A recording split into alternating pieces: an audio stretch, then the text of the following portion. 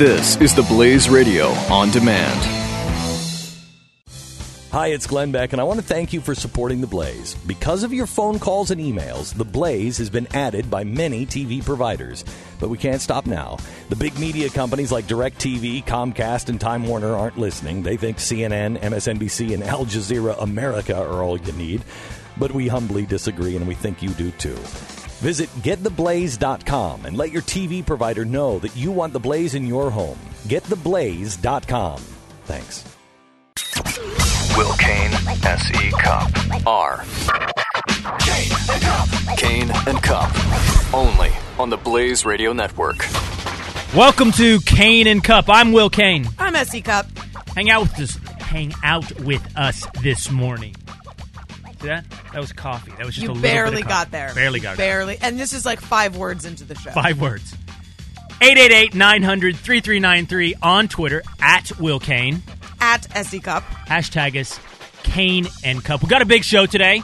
We're going to talk about selective outrage, media preening, peacocking, hashtag activism. Oh. Nothing in particular. Oh, okay.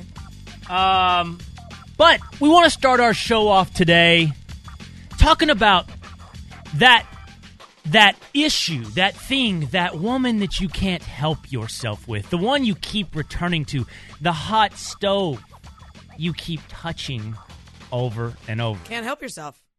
Can't help yourself. I was like, Sir Mix-a-Lot said that. Oh, okay. In his poem. He was a poet. Yeah, in his poem. I think it was entitled, Baby Got Back. Yeah. I can't help myself. I'm an animal. Oh, but the important part there is that you know it's bad for you, yet you keep going back. You just can't help yourself. Yeah, that happens. It happens in politics. Mm-hmm. It happens over and over. I think what you and I want to talk about, what we want to do is we want to explore the policy, the political issues that Republicans and Democrats just can't help themselves with. They just keep coming back to them regardless of how many times they get burned, no matter how many times they've learned a lesson that this issue does not pay off for you. You can't help yourself. You come back to it. We want to ask you, by the way, when it comes to Republicans, what are the issues that they keep coming back to after learning the lesson that they cannot win on these issues? 888-900-3393. Republicans do it too. Oh, sure. Sometimes to a fault, and sometimes we get burned. Yeah. So what are those issues? And we want to ask you, the audience, to help us figure out what those are. But first, I mean, we should start with the Democrats because they're on a bit of a roll this week on going back to issues that they just don't win on. Yeah. Oh, yeah. It's something actually that a lot of people were talking about this week because the new climate report came out and President Obama made a big deal about it. It's a report commissioned every couple of years, and the National Climate Assessment. It was pretty scary. Let's just put it that way. It was pretty scary. Miami gone in just a couple of years. The Statue of Liberty gone underwater. Gone. Did you see The Day After Tomorrow? It's going to be just like that. Roland Emmerich is Nostradamus. It's going to be just like that. There's an entire town in Alaska that's being moved. There's an entire road in North Carolina that's being razed. It is doomsday. The whole idea of this National Climate Assessment is to convince us that climate change is not some theoretical far-off danger that we can just pontificate on. It's here. It's here today. It's in your backyard tomorrow. If I could, SC, President Obama went on a PR campaign this week in the wake of the release of this report. And his technique this time wasn't to sit down with the Jake Tappers of the world. It wasn't to sit down with even the Matt Lauers of the world. It was to sit down with the weathermen of the media. Yes. It was to sit down. It's not a choice. With Al Roker. Yeah. And to do exactly what you just described, the Statue of Liberty, the Jefferson Memorial, roads. Scary. Scare the pants off the country. Let me show you exactly how this picture was painted. Let's play cut 5. More dangerous floods. More frequent and powerful storms. Wildfires burning more often with less water on hand to put them out. And on the heels of America's warmest decade, more heat waves and periods of severe drought. All these symptoms set to grow more severe, according to the latest National Climate Assessment put out by the White House Tuesday. Why has it taken so long to get to this point where you're sounding this urgency? Well, I tell you, we've been sounding this urgency for the last 5 years. If we don't do more, we're going to have bigger problems. We can stop it right there. 5 years. Well, but here's the, my filter on climate change, SE, is all through the prism of humility. It's all through the prism of arrogance, and I'm happy to explain what I mean by this. But here's the deal: is it ever a little? Does science ever recognize its own hubris when you say everything, right? From droughts to prolonged winters to hot days and icy days, from torrential rainstorms and hurricanes to the decline of the pine beetle can be explained by one thing. Right. One thing explains all of this. Mm-hmm. Well, yeah, and I like the idea that President Obama suggests he sort of invented this 5 years ago. 5 years ago, they started studying this. He's been warning people for 5 years. Let me I was in elementary school when the idea of global warming first started coming into classrooms, scaring the crap out of children. It was acid rain. It was torrential flooding. It was droughts. It was fiery volcanoes erupting and tornadoes and hurricanes, and we were all going to die. And it works on children. I went home immediately. And told my parents, we have to plant trees. We have to plant them right now. My dad worked for a paper company. I protested. It was like, my life changed. My world changed because I was so scared of the planet ending in my lifetime. And literally that is what they made you think as a child. So that was 30 years ago. So President Obama might have been talking about this for 5 years. But the climate scare fearmongers have been at this for quite a while. And let me just put it out there for anyone who maybe is on the other side of this issue listening. I am not a climate denier. I believe climate change is real. I believe man is a contributor to it. You would think that saying all of that, putting all of those caveats out there, would endear you somewhat to the climate change community, because you're not one of those kooks who doesn't think that climate change is real. You're not one of those crazies who doesn't believe in science. Let me disavow you of this notion really fast. Saying all of that up front, that you are not a climate denier, that you believe climate change is real, that you believe man is a contributor, that does not buy you any goodwill if you follow that with a number of key sentences. You what cannot. Well, I have them. Oh. These are things you cannot say. Okay. Because then all of the preamble goes away. Because you have to understand, on this issue, it requires 100% devotion. This is blind devotion. Oh, this is fundamentalist belief. This is you may be a Muslim, but you're a Salafist, and that's not a real Muslim. It's not Muslim enough. That's not Muslim enough. You have to go all the way on climate science. There's no deviation from 100%. A to Z. So the following things you cannot raise. You cannot raise, or it doesn't matter anymore that you believe in climate change and you believe that man is a contributor. Doesn't matter. You can say that as often as you want. You cannot bring up the fact, A, not all scientific predictions about climate change have come true. You cannot point that out. You are immediately a climate denier. No, but I believe in climate change. No, you're out. You're a troglodyte. That's one thing. You can't point that out. By the way, that's a fact. It's just a fact. Can't point that out. You cannot point out, B, that if the U.S. halted all carbon emissions today, it would have a very insignificant effect on temperature rising. Immeasurably insignificant. If every country in the world ceased carbon emissions today within impossible. 10 years, right? If every country in the world ceased carbon emissions except for China, it would have a negligible effect. That's China right. would emit enough carbon to negate everyone else cessation. Yeah, of you can't say emissions. that. You're a crazy person, Will. You're a climate denier.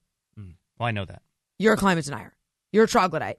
The other thing you can't bring up, cows. Cows are a major contributor of carbon dioxide emissions and methane emissions. You're talking about cow farts. Cow farts and cow gas. You can't bring that up. Burps? Yeah, burps. Is that why you modified my... Burps and the other thing. I'm a lady, Will. I'm a sorry lady. I left out burps. I'm a lady. Let's just say emissions. Methane And carbon dioxide equivalents. You can't bring that up. Also a fact. You can't bring it up. These are just some of the tripwires to get you excommunicated from the scientific community. You must, in fact, ignore that science to endear yourself fully to this community of people. And by this community, I mean the left. You must, in fact, ignore all this science and never bring it up. Never speak of it. It is verboten. Well, because devotion must be complete. I can't go as far as you because my position on climate change is I don't know. I'm sure the climate is changing. I'd be very, very concerned if it were stagnant. To what extent man is or is not contributing to it, I don't know. Well, I don't know to what extent either, but I believe that man is contributing to climate change. I understand that some great percentage of scientists believe that to be true. I also understand the true nature of science is to question orthodoxy. No. To question conventional thought. You're wrong. You think that. You're wrong, Will. Get out of this room. Right. You're wrong. Scientific tradition has to do, I'm learning, with consensus and agreement, not Yes. questions and... It's total devotion. It's total devotion. Right. It's not questions. Questions, you think, are part of the scientific process. Not. Incorrect. Let me disavow you of all of the preconceived notions, the stupid, silly, immature, juvenile preconceived notions you ever had about science. You are not to question it. Questions are outlawed. Well, and you didn't even, I think you left out the most compelling questions for science from there going forward is what can you do about it? Why do you think now's temperature, now's climate is the perfect one? Why are you attempting to preserve the status quo? Why is tomorrow not better than today? You can't answer that for me. God. You only think the time you're living in now is the way exactly as God, or in your world, science, intended it. This is perfection. And beyond that, if we just all come together and carry bags and recycle water bottles, we can actually do something about this. These are all questions that I can't believe you just said that. Humility, the lack of humility in this equation. But the point you and I are having... Do you also think the earth is flat, Will? Because that's what you sound like right now. I can't believe you just said that. Right. Right. The reason we're talking about this is because the left keeps coming back to climate change despite the fact they've learned the lesson. Despite their conclusions, their consensus, and their agreement, it does not work. Well, that's okay. So we just talked about... At least as a political issue. It does not work. Yeah. We just talked about how you can't really talk about this issue unless you're in total agreement. The other thing about this is what you just brought up. And actually, I've got some facts. Now, might not be science approved, but they're facts nonetheless about why this isn't working. This is not working for the left, yet they keep doing it. Let's do that when we get back. More Cain and Cupp coming up. This is Cain and Cupp on the Blaze Radio Network.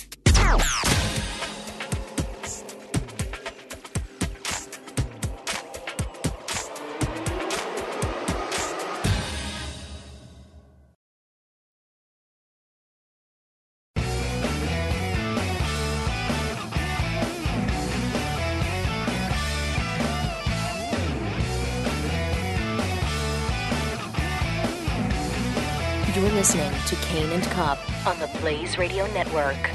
Welcome back to Cain and Cupp. I'm SC Cupp. And I'm Will Cain.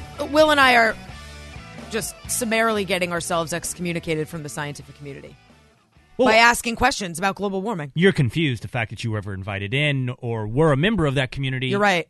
I thought as a person, this is the thing. I mean, I kind of felt like maybe if I can suck up a little by admitting I'm not a climate denier. I believe that climate change is happening, and I believe that man is in part a contributor, that this would buy me some goodwill in a conversation about climate change and would allow me to ask very serious, I think, fact-based questions. I was wrong. Can't ask any questions. Don't ask any questions. But the other aspect to this is as scary as Democrats want climate change to sound, and as hard as they go on this issue, and as often as they return to it, the results are negligible. In fact, I have some recent polling from Gallup that says 64% of Americans do not think global warming poses a serious threat to their way of life. This despite all of the fear-mongering and scare tactics from the weather guys, from the administration, from the science guys. Why isn't it working? The scare tactics are not working. Just to, at the very least, form a public consensus. They've not worked. They also don't work at the ballot box. I mean, we know that no one votes on climate change. I don't care how often you talk about it. I don't care where you live. Climate change is not a turnout producer. You asked the question why this doesn't work. Let me offer you two answers. First of all, the answer that is the one that I think the American people is saying, which is your certainty has not yet convinced us. Yeah. Your certainty has not convinced me, by the way, to even begin to think about the one element you haven't introduced, which is cost. Right. Even if I believed you, what do I have to give up? And ultimately, the American people are saying to the left and to the scientists, we hear you. You're saying, give us your money, give us power, and we will save you, right? Mm-hmm, right. And the American people are saying, I'm just not ready for that yet. They also don't believe that it's happening tomorrow. And that's the newest aspect of this, because most scientists, I think a decade ago, were saying, look, it's not going to happen for a long time, but if we make changes now, we can slow down the process. We can curb greenhouse gases. We can save the ozone layer if we make small changes now. They have abandoned that. Now, the change is literally happening overnight. Tomorrow you could wake up and your backyard is flooded. The unwillingness to consider all the questions that you want to introduce, the questions you think by granting yourself or asking for goodwill you get to introduce, those get in the way of the ultimate conclusion. The ultimate conclusion is, give me power, give me your money, and I will save you. And that argument has not been sealed. That conclusion has not been made. But let me tell you what the left tells themselves, why this doesn't work politically for them. Because they think people are short-term thinkers. People are immediate gratification individuals. They will not sacrifice today to save themselves tomorrow. In theory, in philosophy, they're right on many, many issues. We are suckers for immediate gratification. Mm-hmm. However, they're using that as a warm blanket to cover themselves in over the fact they have not convinced the American people of their argument. Give me money, give me your money, give me power, and I will save you from the climate you have created, which is Armageddon. Well, and not only have they failed to convince the people, they've actually they've betrayed the people, because they don't always ask for your money. Sometimes they just take it. Like with Solyndra. I was never asked if I wanted to fund a solar panel company and produce a false market that would not have existed otherwise. I was never asked. My taxpayer money was just taken. It was stolen. It was used to create a false market for solar panels that failed. It was a colossal failure. Well, I learned my lesson from that. That didn't buy any goodwill on my part to buy into their climate change argument, their energy argument. All that did was turn me off. But I think you're probably right. There's a little of that immediate gratification. They really don't think we're very smart. But also, this is what Democrats do when they're out of ideas. They appeal to emotion. We're going to be the warm and fuzzy, emotional, paternal caretakers, so that Republicans have to come back against this and look cold and unfeeling, careless, and they hate the planet, and they don't care if you live or die. It's to set up that dichotomy. That's generally, unless they're talking about, no, scratch that. That is always, the goal in almost every policy a Democrat brings up. It is to create a dichotomy between the Democrat and the Republican. The Democrat who cares, the Republican who doesn't. Minimum wage, dichotomy. Violence against women, dichotomy. Healthcare, dichotomy. Social Security, dichotomy. Global warming, dichotomy. That is the only purpose. Well, they keep coming back to this issue, partially because they're out. They're fresh out when it comes to the midterm elections this fall. They're fresh out of ideas. They don't have the economy. Obamacare is not going to be a winner. So we return to old faithfuls like climate change, gun control, the ones that we truly believe in. Now, to some extent, you have to respect somebody who truly believes in something despite the polls telling them they should not continue to talk about it. Do you think they truly believe? In climate change? In anthropogenic climate change and their ability to control it? Yes, I do. Wow. I think they're true believers. but they're not the only ones. Everybody's capable of jumping the political shark. Everybody is capable of going too far. We've been looking to ask you as well, what are issues Republicans go too far on? 888-900-3393 when we come back on Cain and Cupp.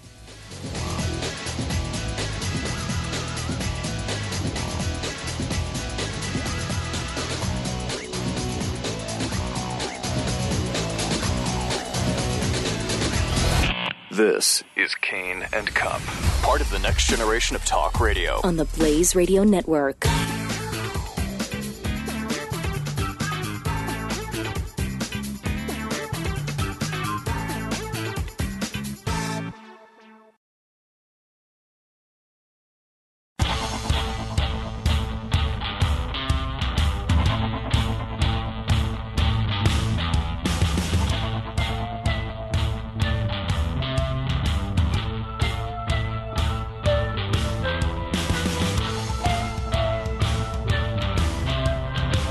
Cain and Cupp on the Blaze Radio Network.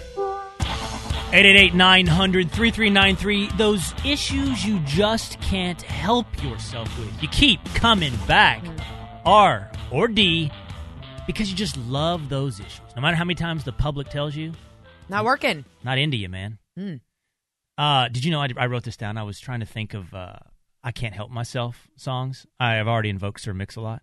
How about? Okay. Are you worried? A little bit. You want me to sing? I'm afraid of what you're going to say. Sugar pie, honey bunch. That I love you. Can't help myself. There it is. Okay, yeah, okay. And did you know, in addition to that is the Four Tops, I'm so glad she started singing, by the way, because I did not want to go on to the second stanza. Okay. Joey Lawrence, which, I don't know. Joey? Yeah. Whoa. Exactly. He had a singing career. He has a song called I Can't Help Myself. No. Yeah, I can't sing it because you don't know it. Never heard it. But Kenny in Texas. Despite the fact that climate change, the Democrats learn over and over, it is not one that wins them elections. They keep coming back to it.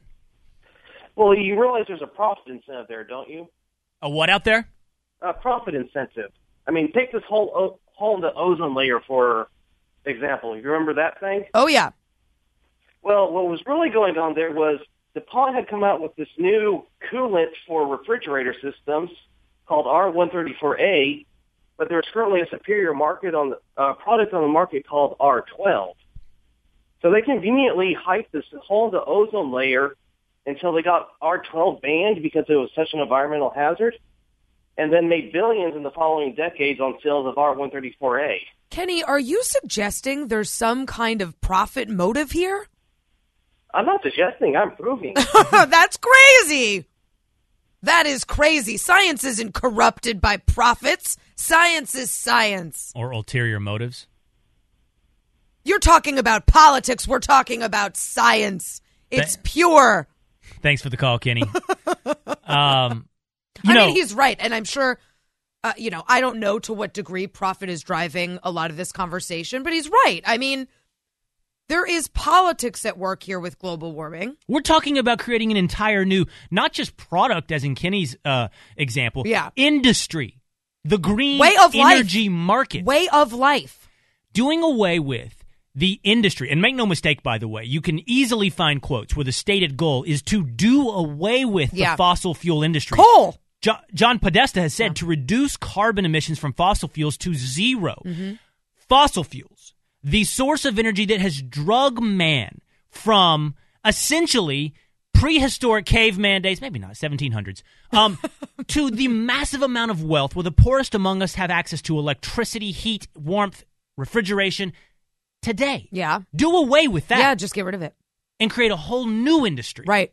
Yeah, there's going to be some profit motive in there. There's going to be some players who can benefit from that. Well, yeah, but what's amazing is the indignance with which the scientific community pretends it is above politics and profit. Mm-hmm. And how dare you, Will and Essie, ask us questions about science when science is above your questions. There's another issue, of course, and you mentioned it briefly. There's another issue that Democrats cannot help themselves. They cannot stop returning to this issue every election cycle, even though it's not only like negligible, it's deleterious. It has a negative effect on Democrats at the polls, and that's gun control. That is gun control. Even when they were successful in 1994 with the assault weapons ban, people forget Democrats paid heavily for that in the very next election. Heavily. In fact, every Democrat of that generation swore to themselves they will not deal with gun control again. When it came back in the last couple of years, a whole generation, the Bill Clinton generation of Democrats had said, don't touch it. Don't do it, man. Don't do it. Don't do it, man. But they keep doing it. In fact, you remember after President Obama's second inaugural address, which listed, 17,000 different agenda items, including global warming and gun control, rather than deal with immigration, rather than deal with this looming implementation of Obamacare, rather than deal with entitlement reform, rather than deal with tax reform, rather than deal with income inequality, the first thing he did, gun control. Wasted all the political capital he had built by winning that second term, wasted it in January of 2013. Wasted. And they keep coming back to this, even though polling suggests most Americans are comfortable with like background checks. Mm-hmm. Other polling puts gun control at the bottom of their priority list. The bottom of their priority list. It is not something Americans want Washington busying themselves with. So those that are in favor of gun control, your highest upside with those people is that you're at number 10 on their priority list. If 10. And those that are opposed to gun control, the risk you run is that is often number 1, 2, or 3 on their priority on our list. Exactly. So there isn't a balance of emotional and political support, right? For people who care about gun rights on the right, this is a voting issue for us. And for people who care about gun control, this is not a voting issue for them. There is no upside except what we talked about with global warming, that emotional appeal. We care about you. Republicans do not. Republicans want your children to die in the streets. Look, I think a Gallup poll says that 40% of Americans now, or almost 40% of Americans, have a gun in their home. So not only are you talking about people that are passionate about this issue, but people that are invested in it, who have a gun, who do not see themselves as the criminals they're painted out to be because they own that gun, because they need to now jump through every regulatory and legislative hoop that somebody far away suggests they need to because they cannot be trusted with a gun. When you go out and you say that, we need you to submit to an extensive background check. When you go out and you say people are bitter and they cling to their guns and their religion, you're making an enemy of a great percentage of Americans. And that's how you find yourself, someone like Hillary Clinton, running to a bar in Pittsburgh, a blue-collar bar in Pittsburgh to drink a Coors Light to prove, no, I'm not so different than people. Well, you were very different. And I would suggest that this is an issue that can doom Hillary Clinton. If she champions gun control and intends to run for president, most issues, by the way, are base cheering issues designed to pump up your base, right? This is an issue that can actually, I think, condemn a presidential aspirant. You do not go after gun control. This one bleeds across bases. Well, and it's not if she does it, she's done it. And I'll tell you what she recently said about gun control, but it's weird that she didn't learn from President Obama's mistake when he said clinging to guns and religion. I mean, she made the most of that moment. Yeah, she took advantage of it. Absolutely. But it's like she forgot all about it because when you're a Democrat, you return over and over to this issue. It doesn't matter how many times that hot stove has burned your hand. And she did it just this week. She was at an event in National Harbor, Maryland. She was talking about all kinds of things. She seems to like these Q&A events where she's sitting on a stage and people just ask her questions and she gets to sort of pontificate about what it's like to be Hillary Clinton and et cetera. So it was one of those. And she was asked about gun control. And I'm going to read you a couple things that she said. Okay. Because they're absurd. Let me, instead of bearing the lead, they're absurd. Here's one thing she said. Quote, "We have to rein in what has become almost an article of faith that anybody can own a gun anywhere, anytime." And I don't believe that. Well, she shouldn't believe it because it's not true. It's 100% not true. As a law-abiding gun owner, if I were given the time to tell you all the places I cannot have a gun, including in my own home, it would take me until November of 2016 to list all of the rules and regulations against where I can bring my gun. 20,000 laws on the books about where I cannot have my gun. I'm a law-abiding, registered, background-checked gun owner. This absurd notion that we will live in a place where you can have a gun anywhere, anytime is patently absurd. And not because people like Hillary Clinton won't allow it, but because gun owners won't allow it. Gun owners know where it's safe to have guns, where it's not safe to have guns. We provide the restrictions that we know make sense for gun owners. So Hillary Clinton, wielding a sword of Valerian steel, stabs that straw man straight in the heart, kneecaps him. Total straw man. Won that argument. Yeah, total straw man. But she didn't stop there. It gets infinitely worse. You know what? Let's take a break because I don't want to rush through this one. It's so good. It's so good. It might keep her from getting elected. That's when we come back, Cain and Cupp. Will Cain and S.E. Cupp. We'll continue in a moment on the Blaze Radio Network.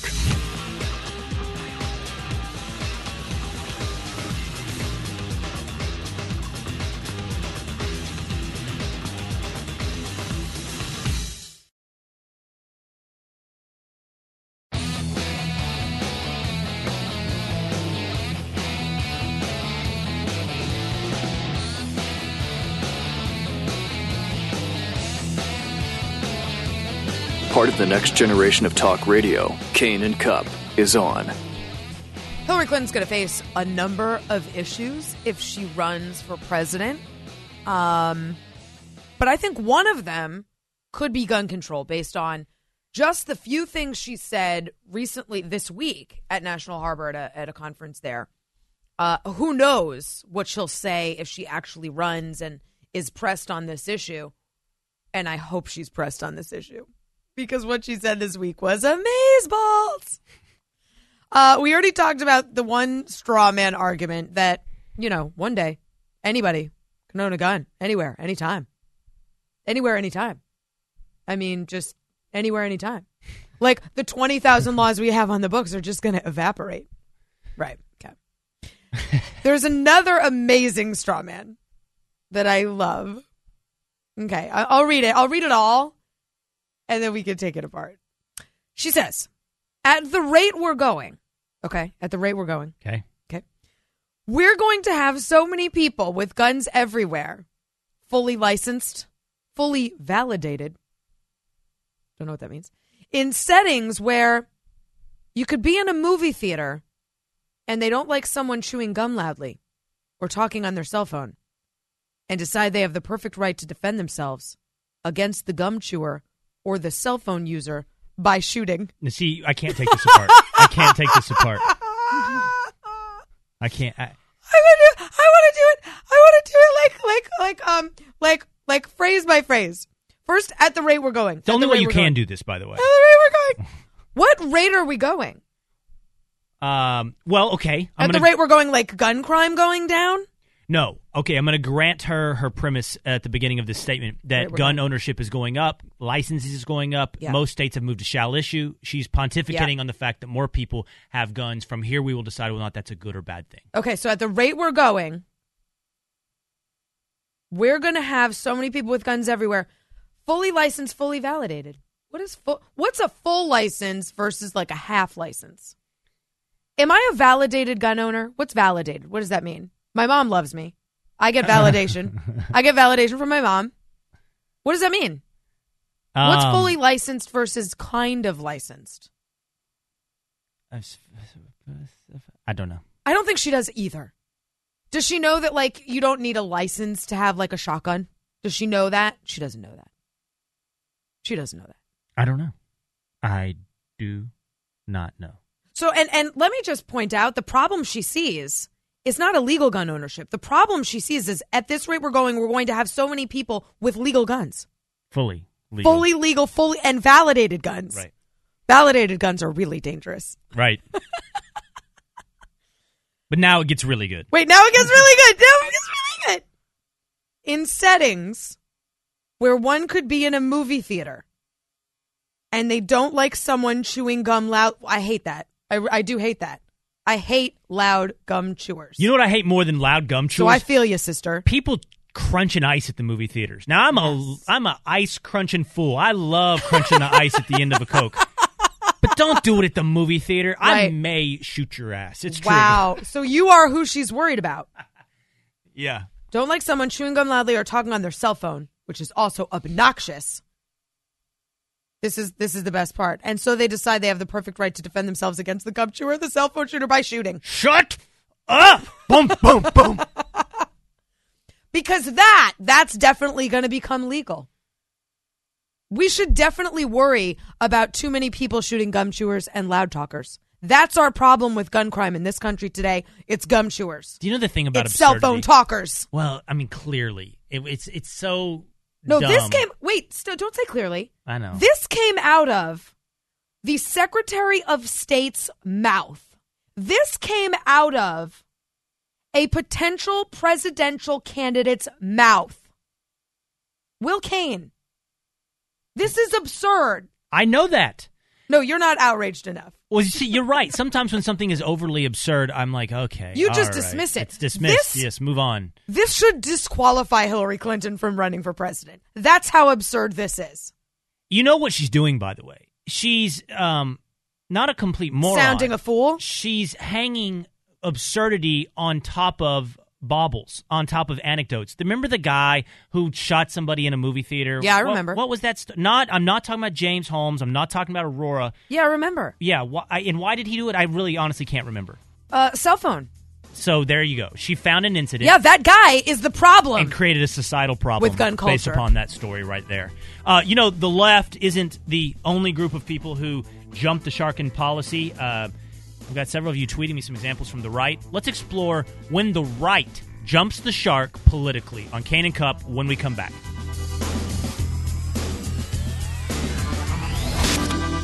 You're listening to Cain and Cupp. Part of the next generation of talk radio. On the Blaze Radio Network.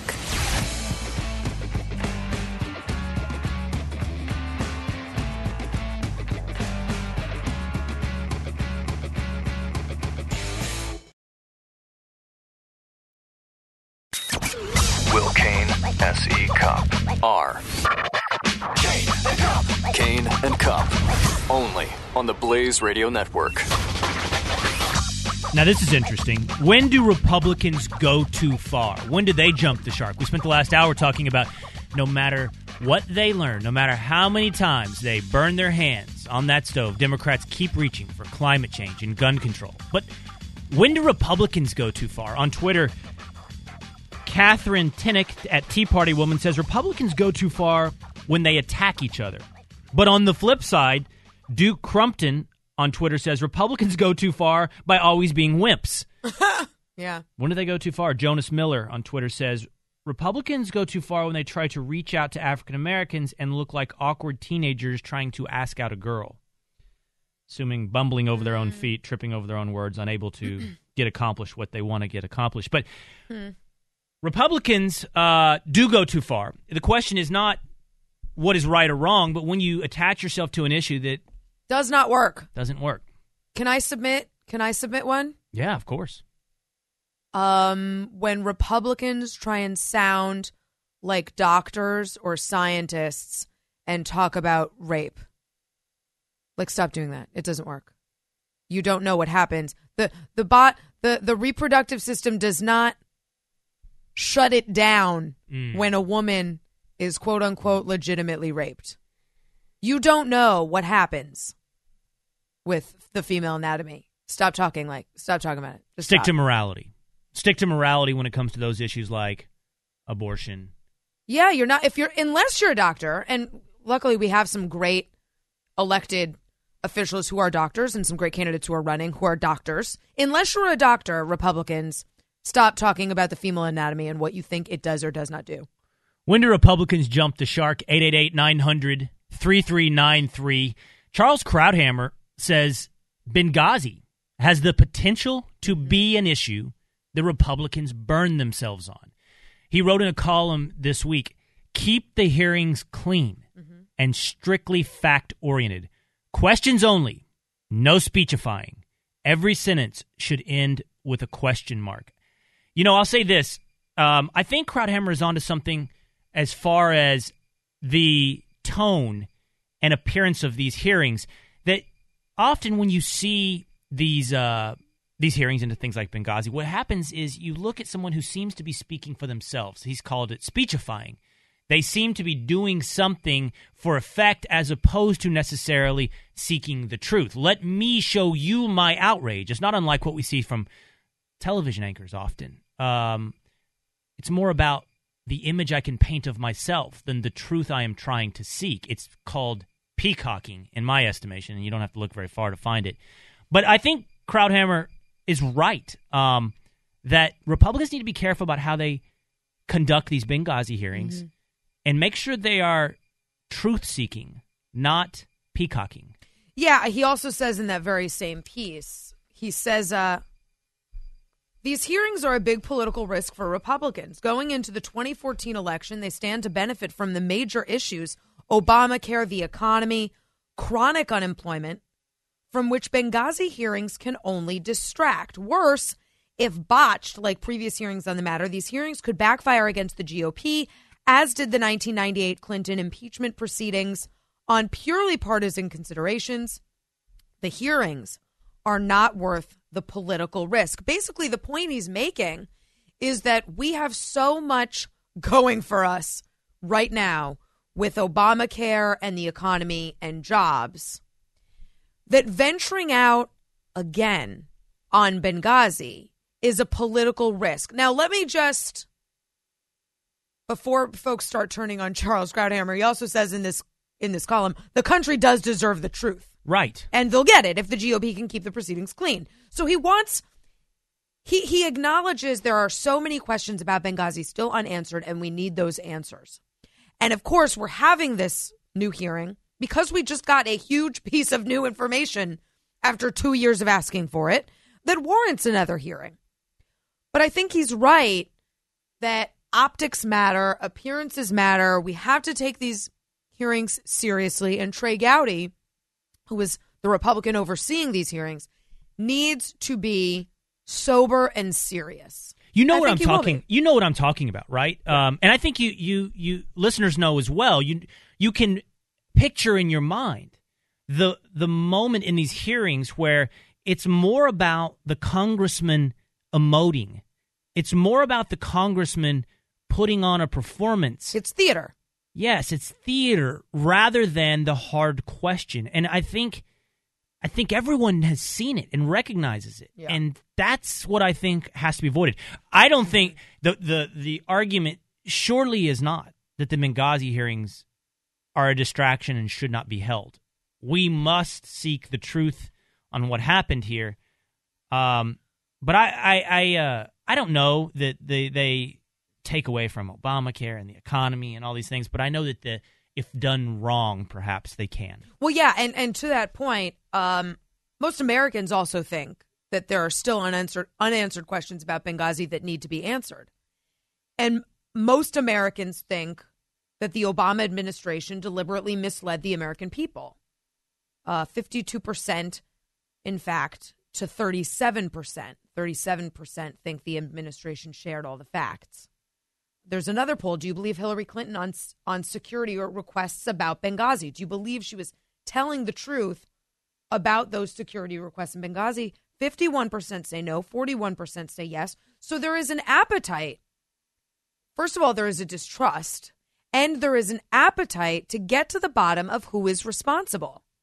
And it would be a dereliction of duty if we just said, okay, we've asked enough questions. Hillary Clinton's apologized. She took on all the ARP board recommendations. Enough's enough. Mm-hmm. We have no one in custody. We still don't know why this attack occurred, why that consulate was understaffed, why reinforcements weren't sent in immediately. We still don't have the answers to those questions. And the fact of the matter is, we just got that crucial piece of information about White House talking points 2 years after the fact. So this, to me, validates that pushing on Benghazi is finally working. What responsible person would stop now? Democrats, of course, suggest it's all just a political ploy. It's something to attempt to fundraise off of, Oh, right? they're pissed. Right. They are outraged and appalled. You know what my response to their outrage is on that? So? I mean, if it's political, so? Well, I don't disagree. Because something's political, because something's partisan, does that mean it's completely invalidated? Can you not have a partisan search for the truth? Can you not have politics push you towards answers? Yes, clearly you can.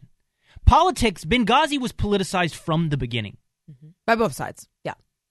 It was born of politics. Yes. This entire issue was born of politics. Politics will be the mechanism that pushes it towards the truth. Or does not, but it will only be done through the lens of politics. And the fact that someone fundraises off of it, please. That's what happens in politics, to keep the issue going, to keep the fight going, to keep the players on the stage to continue to seek the truth. It doesn't undercut the fact that a truth still must be searched for. Not to mention, I mean, I could not agree more. The Democrats who are out there absolutely outraged and appalled that we would fundraise. Elijah Cummings says this is unfair. I consider it to be a slap in the face, a step back. This is ridiculous and ludicrous, not only just because Democrats have also, of course, fundraised on national tragedies. They have made a profession out of fundraising on national tragedies. Have you heard of a group called MoveOn.org? I have. Yeah. Democrats politicized and fundraised off of the Iraq War, Hurricane Katrina, the Newtown shooting, and every other school shooting. Just recently, they're fundraising off of the VA deaths in Arizona. I mean, I have a political email in front of me from a candidate who is running in Arizona and very much wants your donation because of the VA deaths. And I am not appalled by this. I am not appalled that Democrats successfully fundraised off of the Iraq War, Hurricane Katrina. You know why? Because they were passionate about these issues. They saw these moments in history as betrayals. I disagree, but that's what they saw. And they said, if you feel betrayed, America, put your money where your mouth is and make sure we elect people that don't betray you again. And I see Benghazi in exactly the same light. Benghazi is a betrayal. And I think the people who betrayed us are in the White House and we're in the State Department. And if you don't want those people or people like them to betray us again, you need to elect new people. There is a question remaining. There is a question to be asked. Why, amidst a world of uncertainty, why, as intelligence agencies were de-emphasizing and re-emphasizing the role of al-Qaeda, why, when they were de-emphasizing, re-emphasizing, and de-emphasizing again the role of demonstrations, why, amidst all of that uncertainty, was there certainty in the administration? Why, amidst all of the flying memos and talking points, was there one statement of certainty from within the administration that this was not a failure of broader policy, but rather due to a video? That was a statement of certainty. That question remains. The rest of this is red herring and distraction. No, but you know why. It's peripheral stuff, partisanship, fundraising. This is on the sides. You know, there is something in the middle to focus on, and it's those questions. Yeah. The rest is nonsense. No, you're right. I mean, and for Democrats to dismiss that as an unimportant question, believe me, if there were a Republican in the White House, that would be the only question that mattered to them. Right. It is total hypocrisy. Foose1791 says on Twitter, Republicans go too far when they wear tri-corner hats and we the people everything. Oh, I don't think so. Stand for I principles. think that's adorable. Not the terms. I think that's adorable. 888-900-3393, Benghazi, going too far, selective outrage. Let's keep it going when we come back on Cain and Cupp. You're listening to Cain and Cupp on the Blaze Radio Network.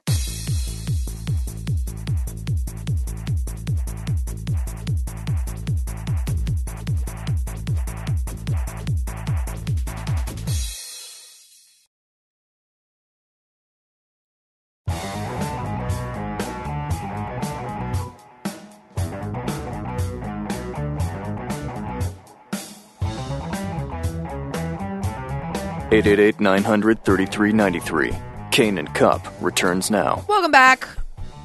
Thanks for spending your Saturday with us. Will, can I just get something off my chest before we do this? Yeah.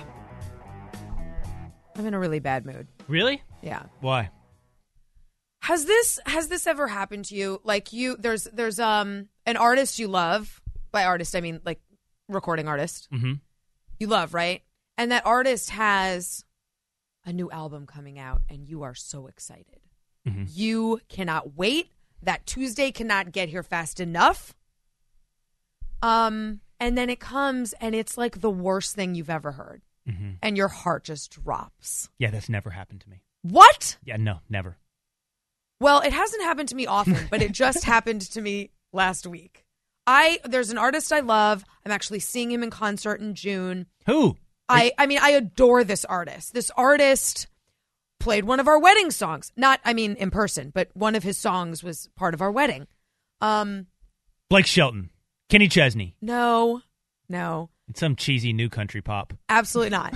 I adore him, and his new album is not just like different. It's awful. It's awful. And no matter how many times I listen to it, it's not going to get better. It's awful. And now I'm dreading going to this concert because I think he's only going to play this stupid, terrible, holy hell, awful album that I don't want to hear. You just reminded me of growing up in Texas. You said, it's not just that it's different. That was like the ultimate slight coming from your mom or one of your mom's friends. Like, well, so-and-so, he's different. How do you like my haircut, Mom? It's different.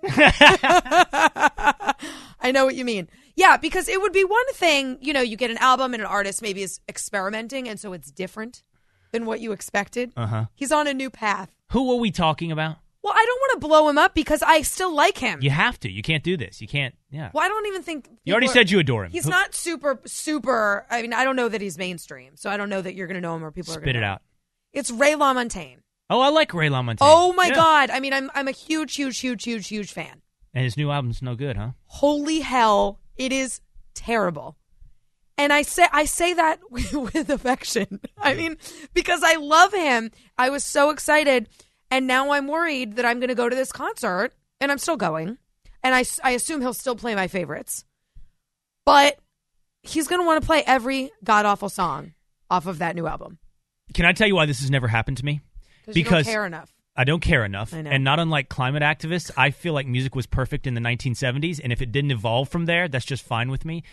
New albums don't happen in my life. Like Okay. Willie Nelson put out pretty much everything he needs to put out. Sure. And it's over. Sure. I understand that. But when you find that new artist that is rare, that you really love, that harkens back to the old music that you remember, you want everything that artist does to be great. Yeah. So I apologize if I seem a little down today. Yeah. I'm not in a good place. It's dark over here. It's dark in SE Sorry land. to hear that. I want to talk about the other story that has been, I think, rightly captivating our attention over the past couple of weeks, and that is the Boko Haram kidnapping of those Nigerian girls.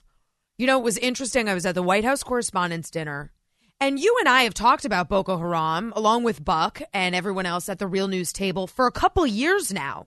Boko Haram did not manifest overnight. It's what we do at Real News. We talk about real news before it becomes hashtags. No, that's right. And I was at the White House Correspondents' Dinner on Saturday wondering to myself, how many people in this room know what Boko Haram is, what it's about?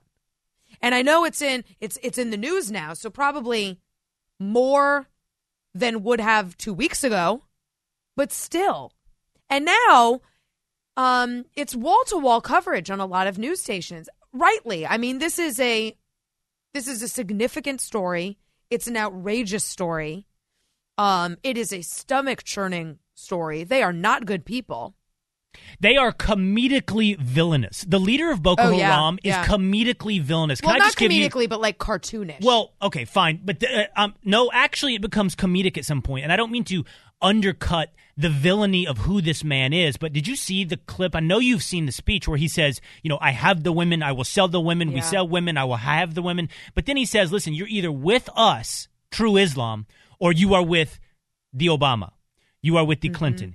You are with the Bush. And do not let me forget the Abraham Lincolns. Yeah, this is Abu Bakr Shakau. And, it's almost like out of a Die Hard movie. He's like a Die Hard villain. Cartoonishly, comedically villainous. It's like, that's not real. Is that really, that exists? Yeah. Obviously not a funny situation, but everyone seems to be engaged in this story now. And, Hollywood pop culture, politicians are now starting into this activist campaign to hashtag bring back our girls. Hashtag bring our girls home. Yeah, I have opinions on this whole concept of hashtag activism. Here's what I think, Essie. I think it's even bigger than hashtags.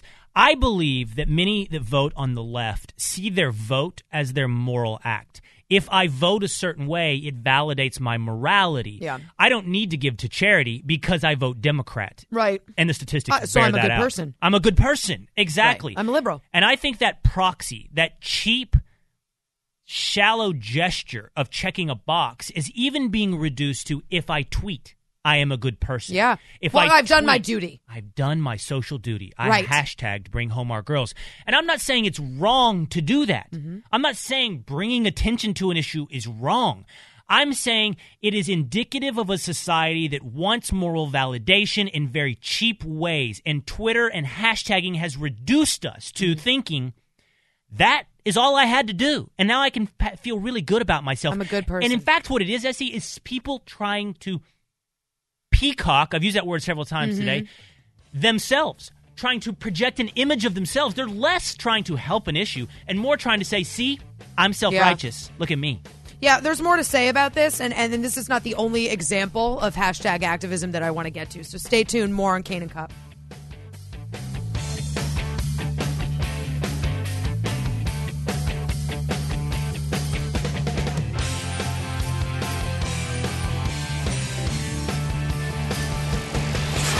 You're listening to Cain and Cupp on the Blaze Radio Network.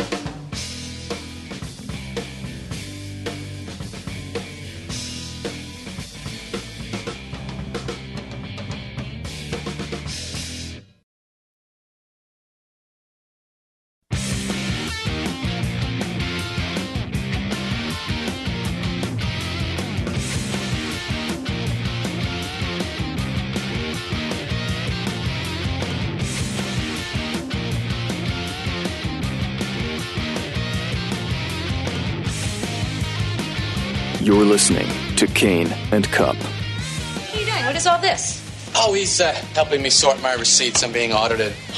You're being audited? What for? Oh, I contributed money to a charity that turned out to be fraudulent. It's really very boring. When was this? Well, a long, long time ago, in a galaxy far, far away. I remember you donated to some volcano thing on our first date. Volcano, really? Oh, wait a minute. Don't tell me that was... Something to drink? Would you think that would impress me? You've got me all wrong.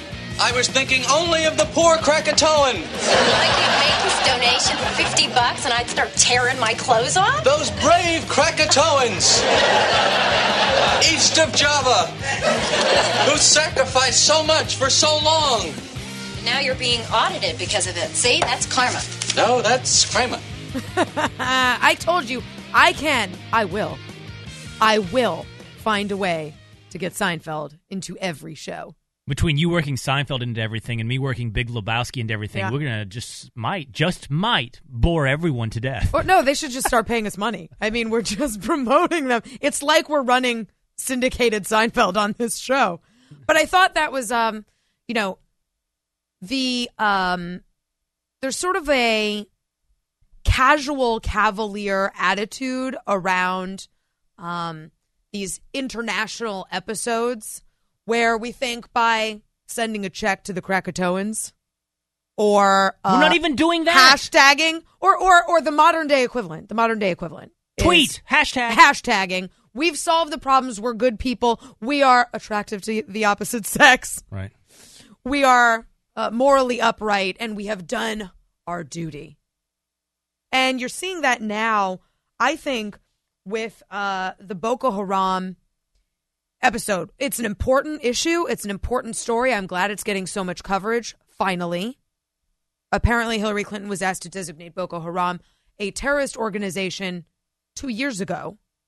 And because of some academic protests, decided, I'm not ready to do that yet. Boko Haram has been slaughtering Christians across Nigeria for years. In 3 years, they killed 900 people.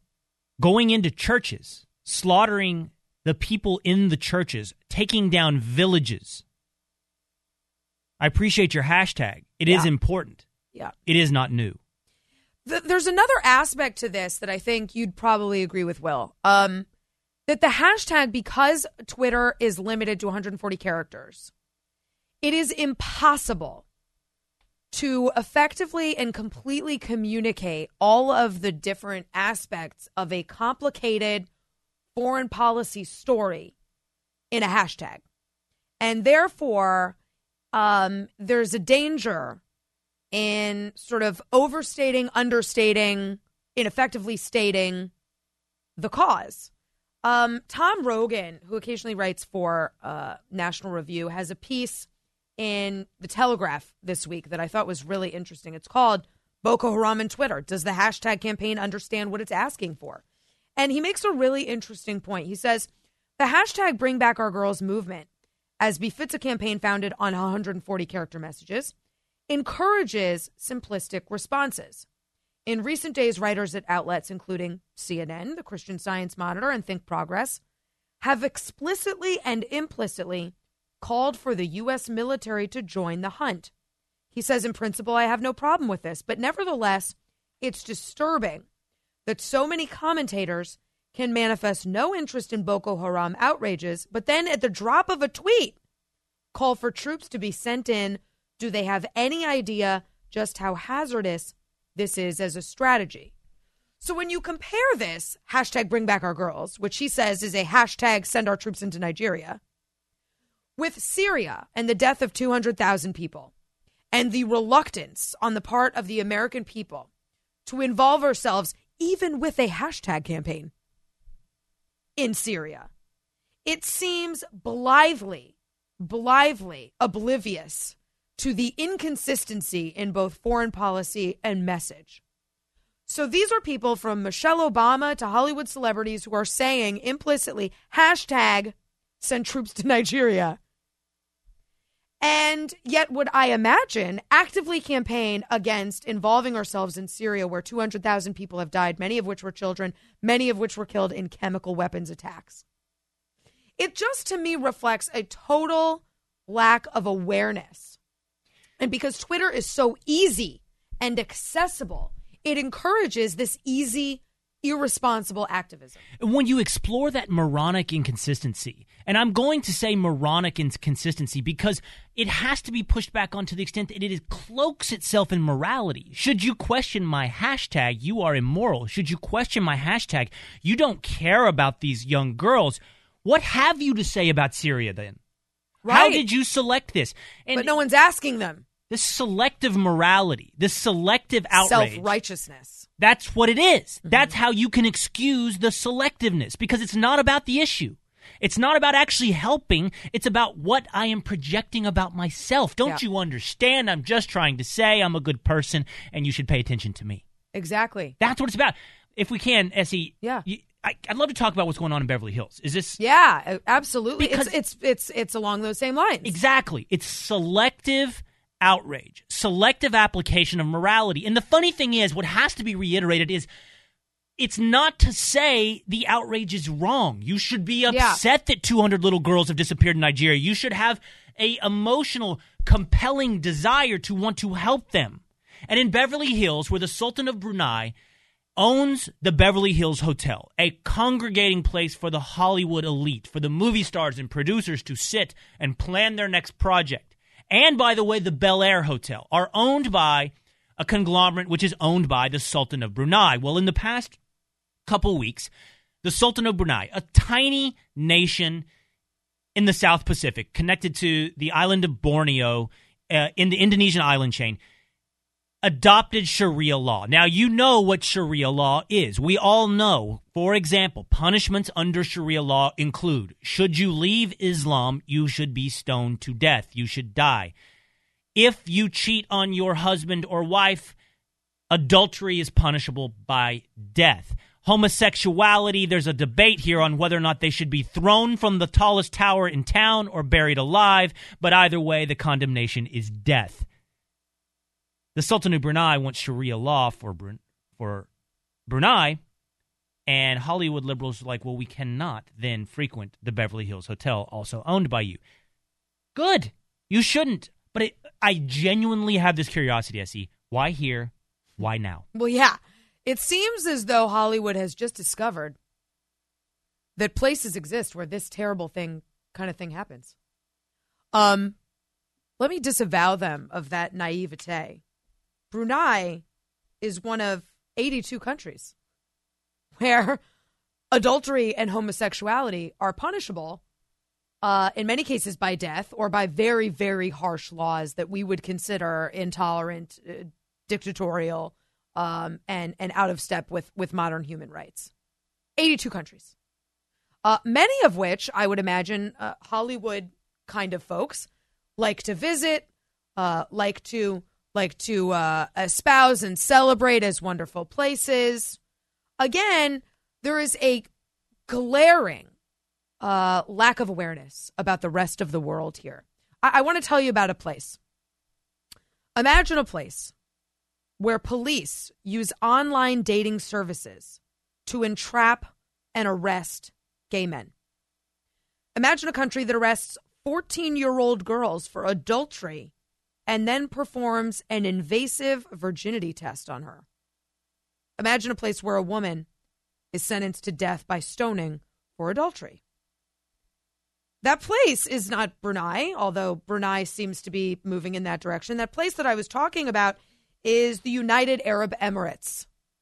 You might be familiar with Dubai, Abu Dhabi, these glittering, wealthy cities that Hollywood elites and very moneyed people like to travel and stay in style and shop at Louis Vuitton and drive Maybachs and, flash their money around. Tigers on a gold chain. Oh.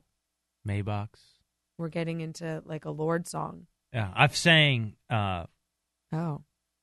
I Can't Help Myself, Sugar Pie Honey Bunch. I mean, now that's some new music I love. Lord, that is a good song. That is a good song. Don't do that again. Wow. So, United Arab Emirates, if you're not familiar, did you see Mission Impossible Ghost Protocol? Unfortunately, I did. Yeah, unfortunately, I did too. It sucked. It was predominantly filmed there. Justin Timberlake will be performing in Abu Dhabi this month. Jennifer Lopez performed in Dubai last March. The last Fast and Furious number 7, is reportedly filming there right now. George Clooney, Ben Affleck, the Kardashians, they've all been popular guests in money-soaked Arab Emirates. And let me tell you, the money flows both ways. This is a fascinating story. Abu Dhabi Media, which is wholly owned by the UAE, invests hundreds of millions of dollars in Hollywood film productions. Mm-hmm. Matt Damon starred in a movie called Promised Land about the evils of hydraulic fracking. Funded by? It was financed by Abu Dhabi Media. That's right. An anti-fracking movie was subsidized by the oil-rich United Arab Emirates. Mm-hmm. Okay. That's fascinating. We're moving into other hypocrisies. Is that right? Yes. I can only concentrate on one hypocrisy at a time. Now, I very much doubt that Hollywood will stop going to Dubai and Abu Dhabi. Or stop accepting Arab Emirates money. Because that would be inconvenient. You know what is convenient? Not going to Brunei. But no, I'm genuinely curious, Essie. Why continue to take the money? But what is the issue with the hotel? What do you mean? Well, I know. What do you mean? But okay, then why here? Why with the hotel? What is it? Is it because that it's easy? Convenient. It's this easy? Is a hotel in a town they live in. So is it a NIMBY issue? You can have your Sharia. You can fund my movies. Don't bring it to my backyard. There might be part of that, is it but a it's convenience also, issue? It is too easy, Will. It is too easy to not go to this far-off place called Brunei that I believe Hollywood celebrities couldn't find on a map. And it is too easy to not go to the Beverly Hills Hotel when you live in the town and own a home there. And there are plenty other hotels willing to host your movie premiere or record launch or Lindsay Lohan's entourage. It's too easy. But it's hard to turn down hundreds of $millions to fund your movie. That's hard. It's hard not to go to Dubai when you were promised $1 million to perform there. So there we go. And that's my point in the end, I think. Our morality, our outrage, the things we stand up for, it's cheap. It's easy. That's where we apply them. That's the explanation for our selective morality. That's the explanation for our selective outrage. Yes, let's make it easy. I'll do that. Is it easy? I don't want to go out of my way. Right. But what they don't realize, of course, is sometimes actually these kinds of cheap and easy activism has negative effects, putting hundreds of people out of work with this boycott at the Beverly Hills Hotel. Americans and migrant workers out of work in our backyard. They're putting people out of work so that they don't have to go to Brunei, or so that they can feel like good people for protesting Sharia law, which also exists in dozens of other countries. And that's in the end, that's what it is. It's an excuse to do nothing more. It's an excuse to do nothing more. I'm moral. Right. I am moral. Right. And again, let's say kudos to Hollywood for caring about this issue. Care better. Care harder. I mean, come on, people. You've got the money. You've got the time. You've got the resources.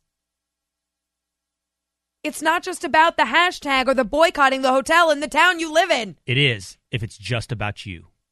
When we come back, a little more on Cain and Cupp. You're listening to Cain and Cupp on the Blaze Radio Network.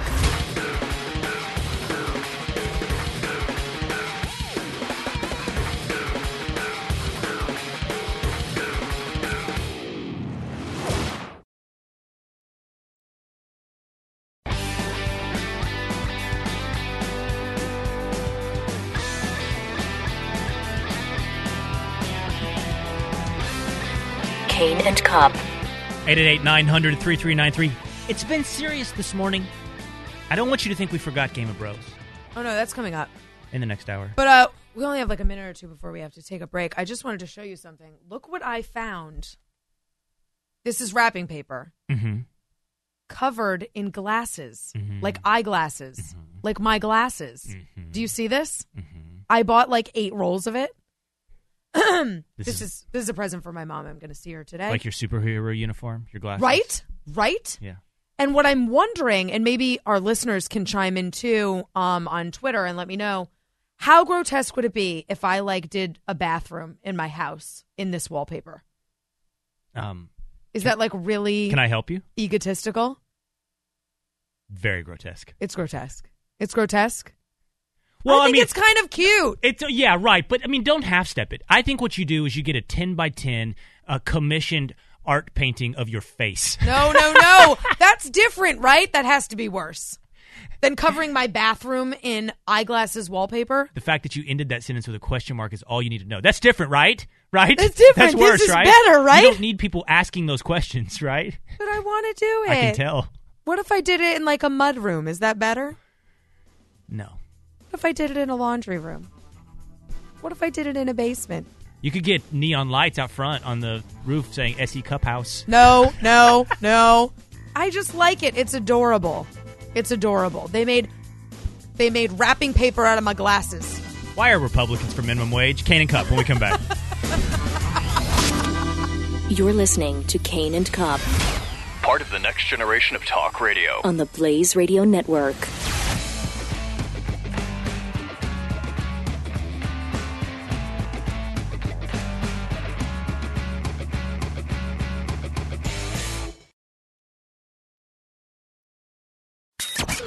Will Cain, S.E. Cupp, R.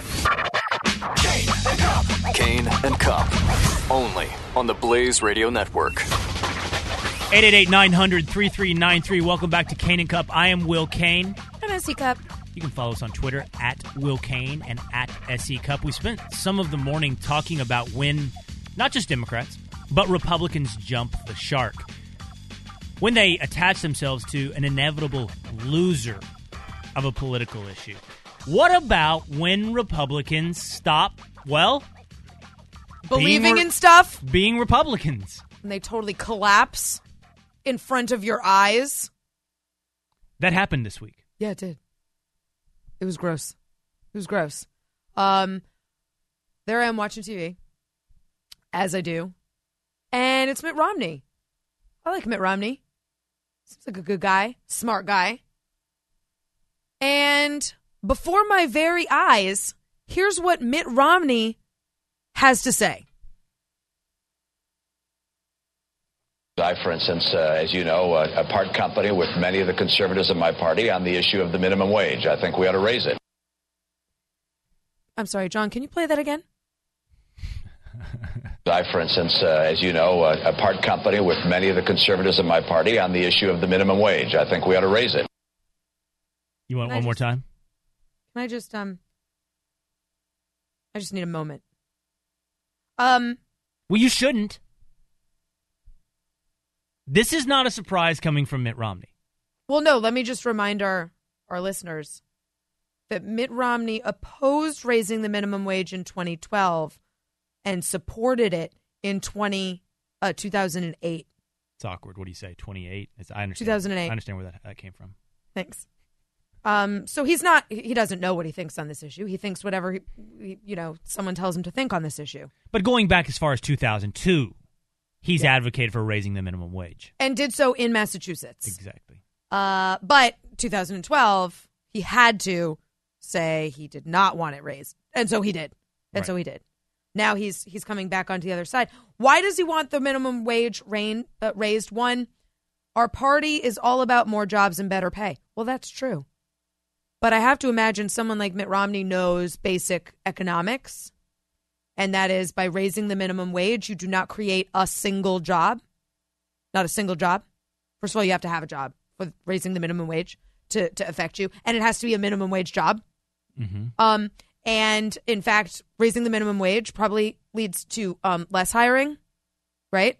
Mm-hmm. Yeah. So we are the party of more jobs, which is why we should not raise the minimum wage. He also says we should raise the minimum wage because we need better outreach among minorities. Oh, as a political mechanism. Oh, yeah. Why not just become Democrats? Mitt Romney's failing as a Republican is the same one that Democrats have, and that is a lack of humility.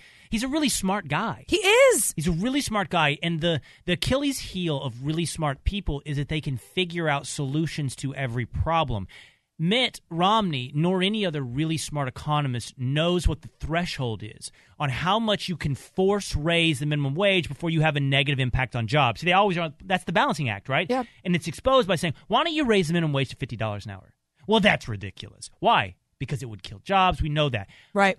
But not at $11 an hour? No, they know the secret formula. That's the point. They know the exact right number. It's the failing of smart people, a lack of humility. Yeah, but what I hate about what Mitt Romney said is that he wasn't even suggesting he knows the secret formula. He was suggesting we have to do it to get more votes. Well, there's a lot of things we could do, Mitt Romney, to get more votes. Probably nominating you is not one of them. Ooh. Clearly. Look, I like Mitt Romney. I really do. But this is repulsive to me. This is ignoring economics, abandoning principle. If he ever had this as a principle, I don't know, because he's flip-flopped on it a bunch. But abandoning conservative economic principle because of crass politics. But again, there's a lot we could do if we just wanted more votes. Yes, but again, I'm not surprised this coming from Mitt Romney. Well, okay, fair point. But there are others. Oh. There are others. Let's hear from my good friend, someone you and I have both interviewed, someone I know well. I like this person. I respect this person. Let's listen to Rick Santorum. This is one I don't get. Either if the Republicans want to go out and say we're against the minimum wage, then go out and make the argument to the American public and 80-some% of the American public who believes we should have a minimum wage. Again, seems to me the argument Rick Santorum is making is that public opinion is against us, and so we must raise the minimum wage. He seems to be making an argument against the existence of minimum wage. He's combating the libertarian thought that there should be no minimum wage whatsoever. So he has not yet called for a raise in the minimum wage, at least not in the clip you just provided. He did later in the clip, but yes, I mean, I think he has issue with both of those things. And Rick Santorum is he's got a new book out, and he's talking a lot about blue collar workers. Yes, he's talking a lot about the working man and returning conservative messaging to that group of people as opposed to catering to the 1%. Rick Santorum has always been a blue-collar economic populist. Yes. He has talked about raising trade restrictions to keep manufacturing here at home, to favor the manufacturing industry through tax subsidies and so forth. He has not been a conservative/libertarian on economic policy. So I guess I could say, although I have to say it does surprise me some degree to then go into minimum wage, this coming from Rick Santorum. Yeah, but he's not, at least in this, he's not making an economic argument for raising the minimum wage. He's making a political argument that 80% of the country wants it raised. And so therefore we should raise it. Again, I think that's repulsive. And Rick Santorum is a principled guy. It's what I admire about him most, that even in the face of tremendous adversity and mocking, for daring to talk about social issues the way he does, he continues to do it. Well, you and I have disagreed on Rick Santorum. I don't think he's near as conservative as the image created of him is, at least when it comes to economics. No, but what I'm saying is he's not unlike Mike Huckabee. Mike Huckabee has the image of yeah. conservatism, but he's a populist. Yeah, I don't disagree. But what I like about Rick Santorum is that he is courageous and he stands on principle. I don't know why he's going down this path. Will Cain, he's not the only one. You have another? I do. It's a sad state of affairs. Let's hear from Mr. Minnesota Nice, Tim Pawlenty.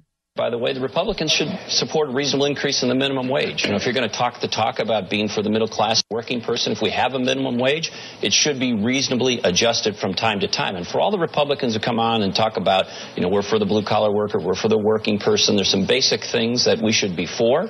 One of them is the reasonable increases from time to time in the minimum wage. Well, this goes to your point. He seems to have the secret formula about what a reasonable increase should be. Exactly. And look, Tim Pawlenty is another person who I like, I know, I respect, but who's also been a little, I say, squishy on economic policy.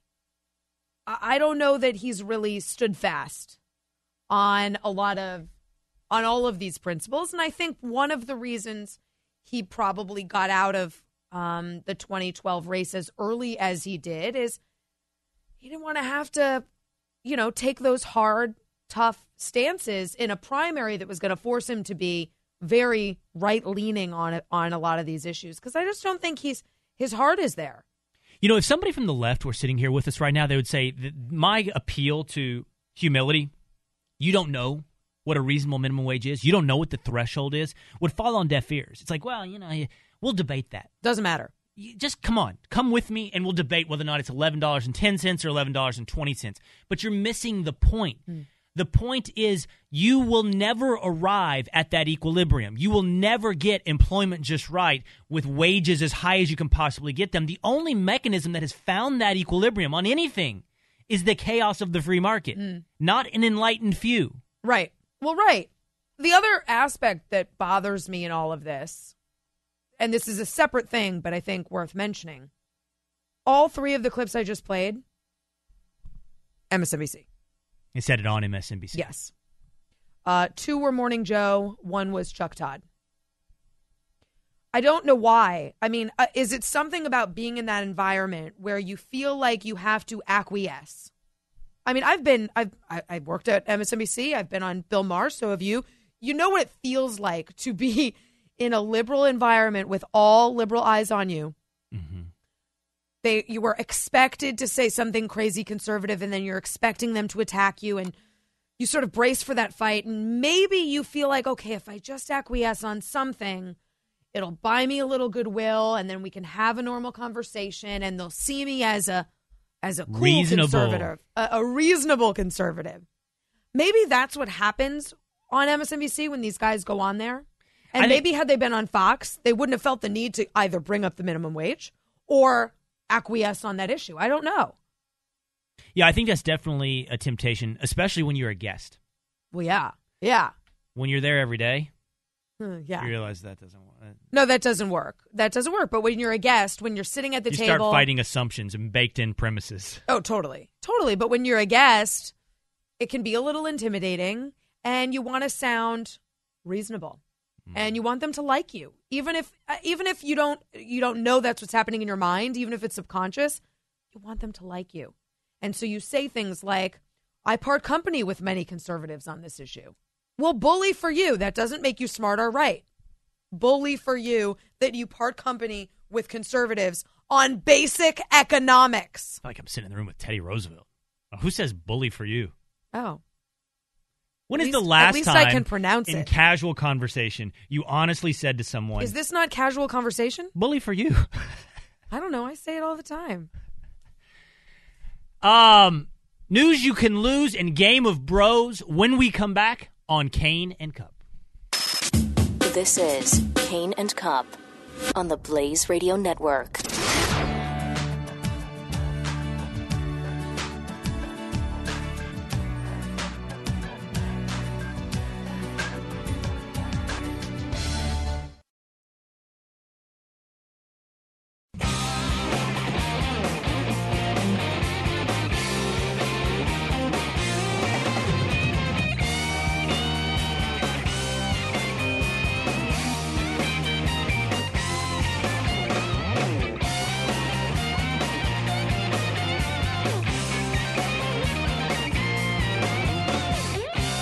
Will Cain and S.E. Cupp return?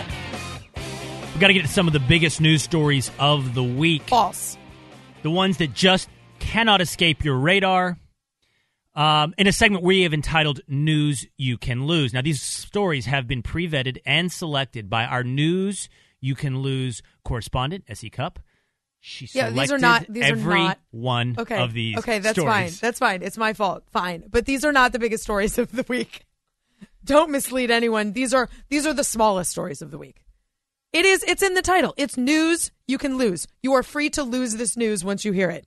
It can go in one ear and out the other. It's news you can lose. Selected by S.E. Cupp. Okay. We get it. If we get in trouble for this segment, it's my fault. You don't get it yet, but you will in about 5 minutes. Okay. The first news story that you can lose. Dead sperm whale no longer for sale on eBay. This is out of, where else? Canada. Dateline Canada. Where doorknobs are banned. Mm-hmm. The mayor of Cape St. George in Newfoundland found a dead sperm whale washed up on the beach, 40 foot. What did he decide to do with it? Sell it on eBay. You got to get rid of it. Apparently there are no services to do this in Canada. So he wanted to offer it up as an item for sale. Started the bidding at 99 cents. Interested parties pushed the price past $2,000. However, he had to take it off because selling a dead whale is not legal on eBay. I love that he found a whale. I'm going to put this on eBay. I mean, it's amazing. Like, how far into the process did that occur to him? Like, you find a whale, you think, what do we do with that? Should we roll it back in the ocean? It's dead. Okay. Well, I could taxidermy that guy and put him on my wall. I got an idea. eBay. Let's sell it on eBay. Let's make some money off of this sucker. He's decided that since he's not allowed to sell it, they're willing to drop the 99-cent price down to $0. Which basically means if you're in the market for a dead sperm whale, you know where to find one. Now he's just trying to get a cleanup effort. Now, well, that was the point in the beginning. It's just disguised. Come and take our whale away, because though Canada has a strategic maple syrup reserve, they do not have any mechanisms to rid beaches of dead whales. What kind of whales? Sperm whale. Dateline, South Dakota. The second story pre-selected by our correspondent S.E. Cupp on News You Can Lose. South Dakota-based Congressman Steve Hickey has been on a crusade. Steve what? Steve Hickey. Oh. In that state to draw attention to the state's medical community to sound the alarms about the dangers of anal sex. Oh. That's right. Oh. He has written a letter to the editor to the Argus Leader. That sounds real. Imploring the medical community to pay attention to this issue. It did not get published, but the editor of the Argus Leader invited him to come on and debate the dangers on his show. Yeah, he did. And Congressman Hickey stuck to his guns. Listen. Mm-hmm. Do you tell your patients to wash their hands before they eat? Why? Because you touch a doorknob and you don't want to get it inside your body. But and here, I hesitate to get crude again, but Dr. Whelan, is it okay for 8 of your friends that you're in love with to take a dump in your bed and you can sleep in it all year long? Yeah, don't be crude. Yeah, point of fact, he did not hesitate to be crude. He actually did not hesitate to be crude. He went headlong into crude. So this is a unique campaign strategy. He is a concerned congressman, Will. How dare you? How dare you? This is the issue he's chosen to run on. State Rep Steve Hickey is serious about this issue. Okay. Dateline, Bakersfield, California. California teen claimed to have given, let's say, cupcakes with bodily fluids in them to bullies in his school. I'm sorry, in her school. There was also, so there were, let me say it this way. Yeah, let's see how you pull this off. Okay. She said, after she disseminated these cupcakes out to bullies in her school, she said that they were laced with, we'll say, male bodily fluids. I don't follow. And also hair from a certain part of your body.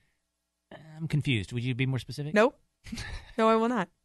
Now, cops were called, obviously, and they seemed to think that she was lying. That it was a prank, that they were just normal cupcakes, and she just wanted to get back at bullies in her school. And in fact, it was a lie. Her cupcakes were made with soy sauce and mayonnaise and with mustard. Bad ingredients. With bad ingredients, not what she claimed.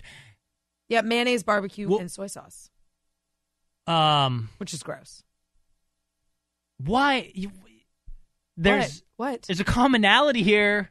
You know what's weird? I'm not joking. You selected these stories. When I was selecting News You Can Lose stories, first of all, I had like 6 of them.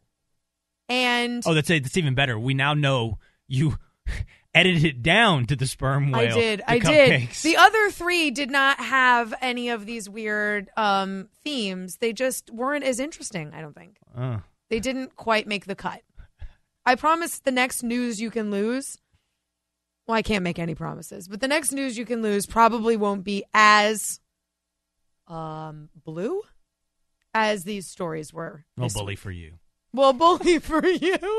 Well, bully for you won't go so blue on the next News You Can Lose, because those are definitely some stories. I'm not going to play prude here, but you can lose those stories. Lose them.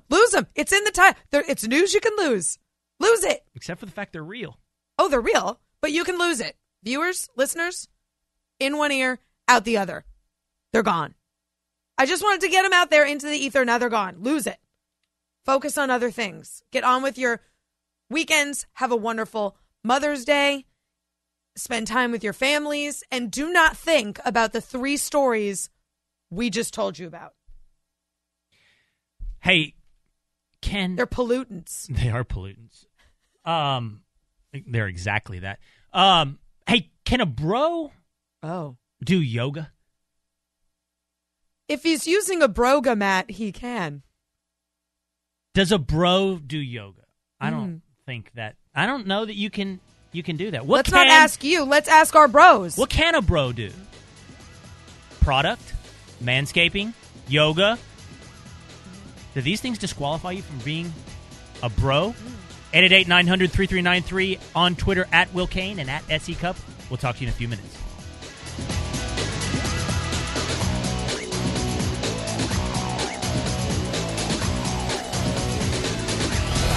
This is Cain and Cupp, part of the next generation of talk radio. On the Blaze Radio Network.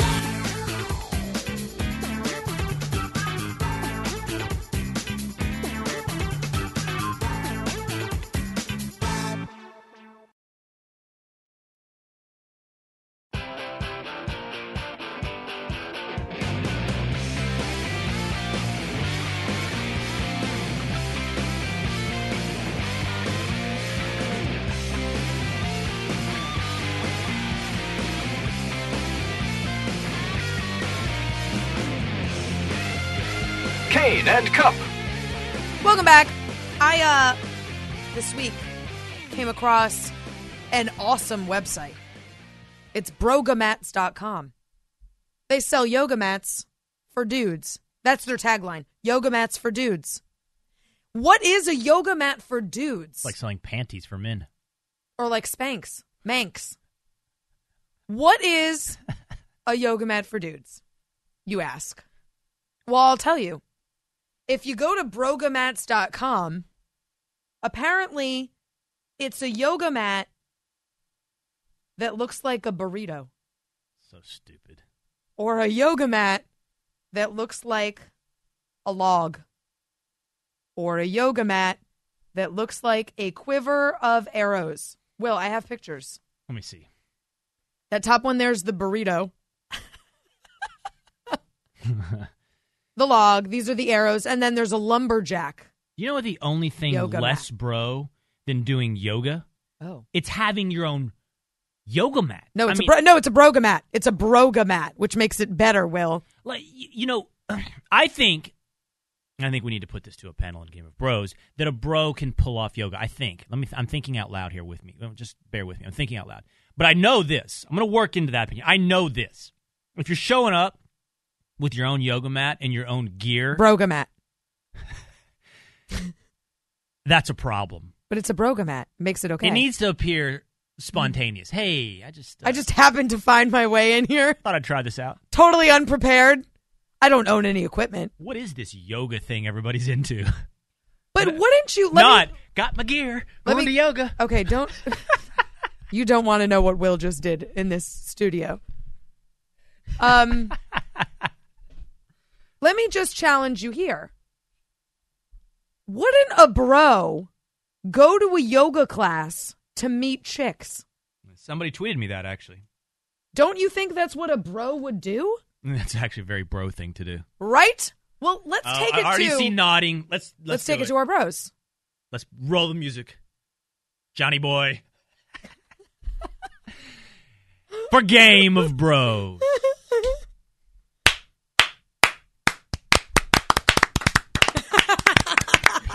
Pitiful. Our panel of bros is down to 2 this week. We have got both Brian and John on the microphones. Let's start with a very simple Bros are question. dropping like flies. Start with a very simple question, Brian. Can a bro do yoga? So, like, if a bro is going to do yoga to meet chicks... Then totally. What's a bad reason? Stay in shape. Yeah, absolutely. To use this new broga mat? It doesn't count as a workout. I'm sorry. Can a bro... Does it make it more minute, bro-ish if he has a broga mat? Have you ever done yoga? Yeah, thank you, John. The question that's being begged, have you done yoga?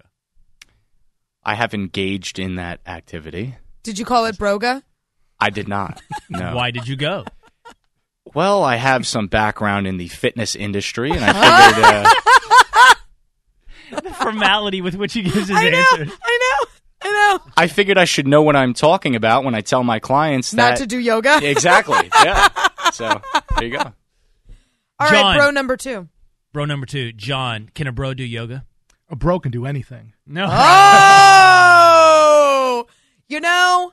And he can do it better than you. John pays attention because a couple weeks ago we tried to define what a bro is, and a bro is someone with outsized confidence. Mm-hmm.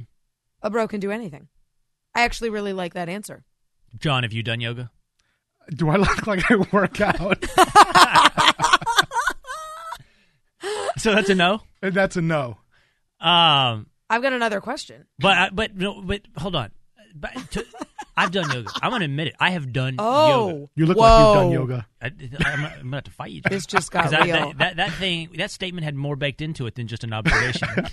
I just like needling people. I'm sorry. This just got real. Brian, I've done hot yoga, right? Bikram, one where they heat it up. I have to say it was a workout. Well, anything in a 90-degree room would be a workout. Sitting in a 90-degree room would be a workout. You're going to sweat. You can sweat eating hot wings. That's the broest thing I've ever heard. And that was an awesome rebuttal. That is not a workout, eating hot wings. You know what? For a bro it is. I've got another question along these lines. Like, what are things bros should not do? I think we've determined bros can do yoga if it's under the guise of meeting chicks. Can a bro use product? And let me get specific. Let's start with like hair gel, hair products. Bro number one. Absolutely. Oh, okay. And yeah, and again, that's tied to reasoning. Again, I want to look good for the chicks. For the chicks, okay. So yeah. Bro number two, hair products. I think so. You think so? I don't know. I don't use hair products, so I don't know. But how far can the manscaping go? Wait. You know, you're evolving. Don't leave the products behind yet. I'm with Brian. You have just asked, can a tiger have stripes? Bros have product. Oh. Bros wear Axe. They don't just wear any product, by the way. It's Axe. Oh. Did you leave the house with your Axe on, bro? I know different guys, different bros. The bros I know would probably be more in the like Old Spice variety of bro. Old bros. Or like Polo. Yeah. You and I talked about this yesterday. And we know different bros. There gets to be a gray fuzzy line between the bro and the Guido, right? Like and in your mind, it's like this. Not in mine. There's a very clear line between the bro and the Guido. It's a DMZ in my mind. There's a crossover, and in that gray shade, there's always that gradation from one, category to the next, right? Sure. And I think, to your point now that you're moving to question number 3 on manscaping, we're going to encounter that same problem. Okay, well, manscaping. How far can you go with manscaping? Can a bro wax? Bro number 1. I'm not supportive of that. Shaving a little bit, maybe for a bodybuilding competition, or swimming. Swimming, that's another good one. But if it's not for competing or anything that it involves trying to get chicks, bodybuilding competition, forget it. Brian works out, so if it doesn't involve competing or picking up chicks, forget about it. But it's such a bro thing. That's Dude, a good answer, I think. Did you shave your chest, bro? I'm going to a bodybuilding competition. Well, didn't you hear what he I just said did. about picking up chicks? If Yeah. it doesn't involve picking up chicks, then why do it? I mean, that's a bro. That's the bro mantra? I think so. That's the brantra? Yes, absolutely. But it becomes the Jersey Shore thing. So look, all right. So That's where I'm from, gonna help. so I can help you out with that. There it is, Brian. He is your guy on the DMZ. He's on the DMZ between bro and Guido. Yeah, bro right. and Mook. Exactly. And these are highly vetted issues. These are ones debated from back porches in Texas to your Jersey Shore beach house. Dude, how about the leg hair? Should I trim the leg hair? What A bro would not trim his leg hair. I wouldn't touch it. It'd be a question of what guard you use. Went with one guard on the legs, huh? See that was a bad choice. I don't think a bro would shave his legs. What about his chest, Brian? For a bodybuilding competition. That's it. That's it. What about trimming? What about putting a guard on the clippers and getting after your chest? No. Then what about the neckline at the top of the chest hair? No. I agree with Brian. The bros I know would not do that. He's not telling the truth. He's not telling the truth. You're stuck on Guido, bro. No. John? That's not bro. I don't know. I think I'm with Will on this. I don't know. I just don't need. I don't think we know what a bro really is. After all these weeks? I have another question. We're making it up as we go along. I have another one. Let's talk about modes of transportation that are befitting of bros. Can a bro drive a Prius? Bro number 1. No way. I agree. Bro Can you number pull 2? it off ironically? No. Bros are not ironic. Bros are literal. Right. Bros are very literal. Correct. There's no irony. If you're wearing an ironic t-shirt, you are a hipster. You are not a bro. You are mortal enemies, in fact. I kind of agree with you guys. Yeah. But can a bro ride a motorcycle? Yes. What kind Really? of a motorcycle? No, what now kind I of think you're motorcycle, getting though? into greaser. No, you're What is this, you're thinking 1950? Harley. Again, I think bully for you and greasers. The greasers and the socials. Essie's thinking of a Harley, but Yeah. there are those other Street bikes. Yeah, Crotch rockets. Street bikes? Yeah. Oh, like You know, the Kawasaki Ninja type? Yeah, the people that, cut in front of Guys. everybody in and out of traffic. Bros drive Jeeps. Bros drive Ford Expeditions. Bros drive SUVs. Period. Full stop. I don't know what you're talking about with crotch rockets and scooters and motorcycles. Not scooters, trust me. No. Not scooters. Nobody said scooters. Bros drive Jeep Wranglers with the tops down, topless, on their way to the beach. Brian, do you Or do a that? clam bake. Brian's into cars. Let him All expound right, on so this. what's the bro car, Brian?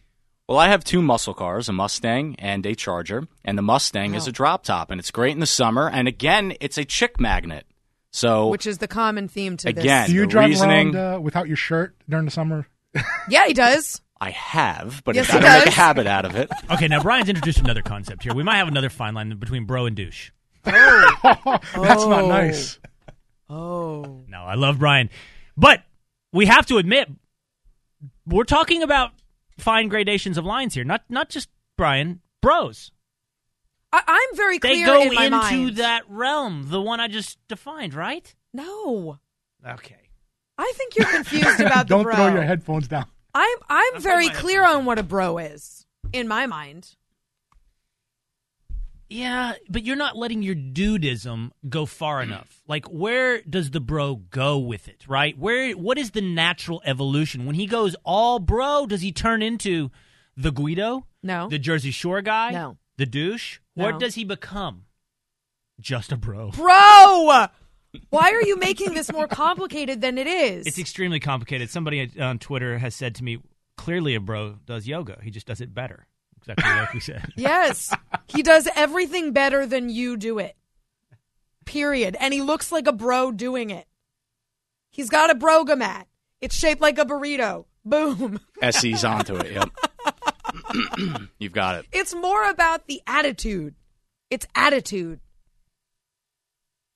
Yeah, I think we have some defining still to go, clearly. Maybe within a year of doing Game of Bros, we'll get to a real definition here. Of what a bro is. Of what a bro is. I think we're just going to muddy the waters the entire way. I'm with you, John. It's gotten muddier as we've gone. All right, we're almost home. We're on the home stretch here. You've been hanging out with us for 2.5 hours, a little over that. We've got 15 minutes to go. Come back, hang out with us. Let's bring this home. Cain and Cupp, 888-900-3393. This is Cain and Cupp on the Blaze Radio Network.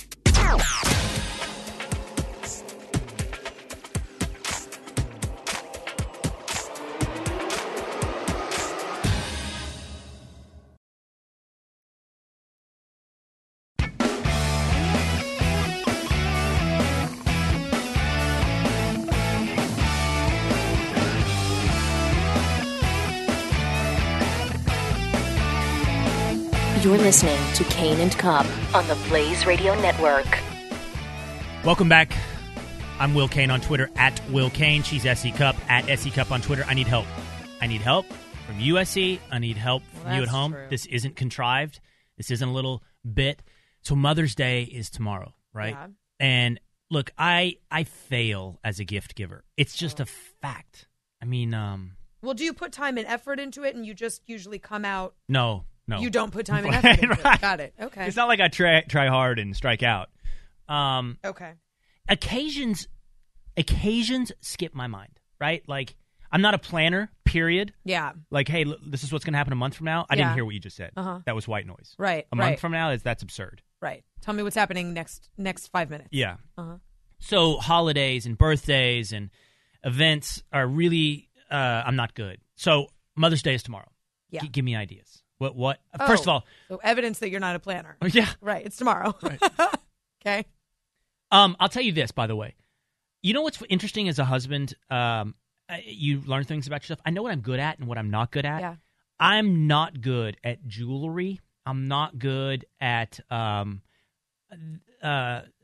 sorry, this is not bro to say blouses. Okay. I can buy shoes. We've talked about this. Oh, yeah. I can buy shoes. Yeah. I can buy jeans.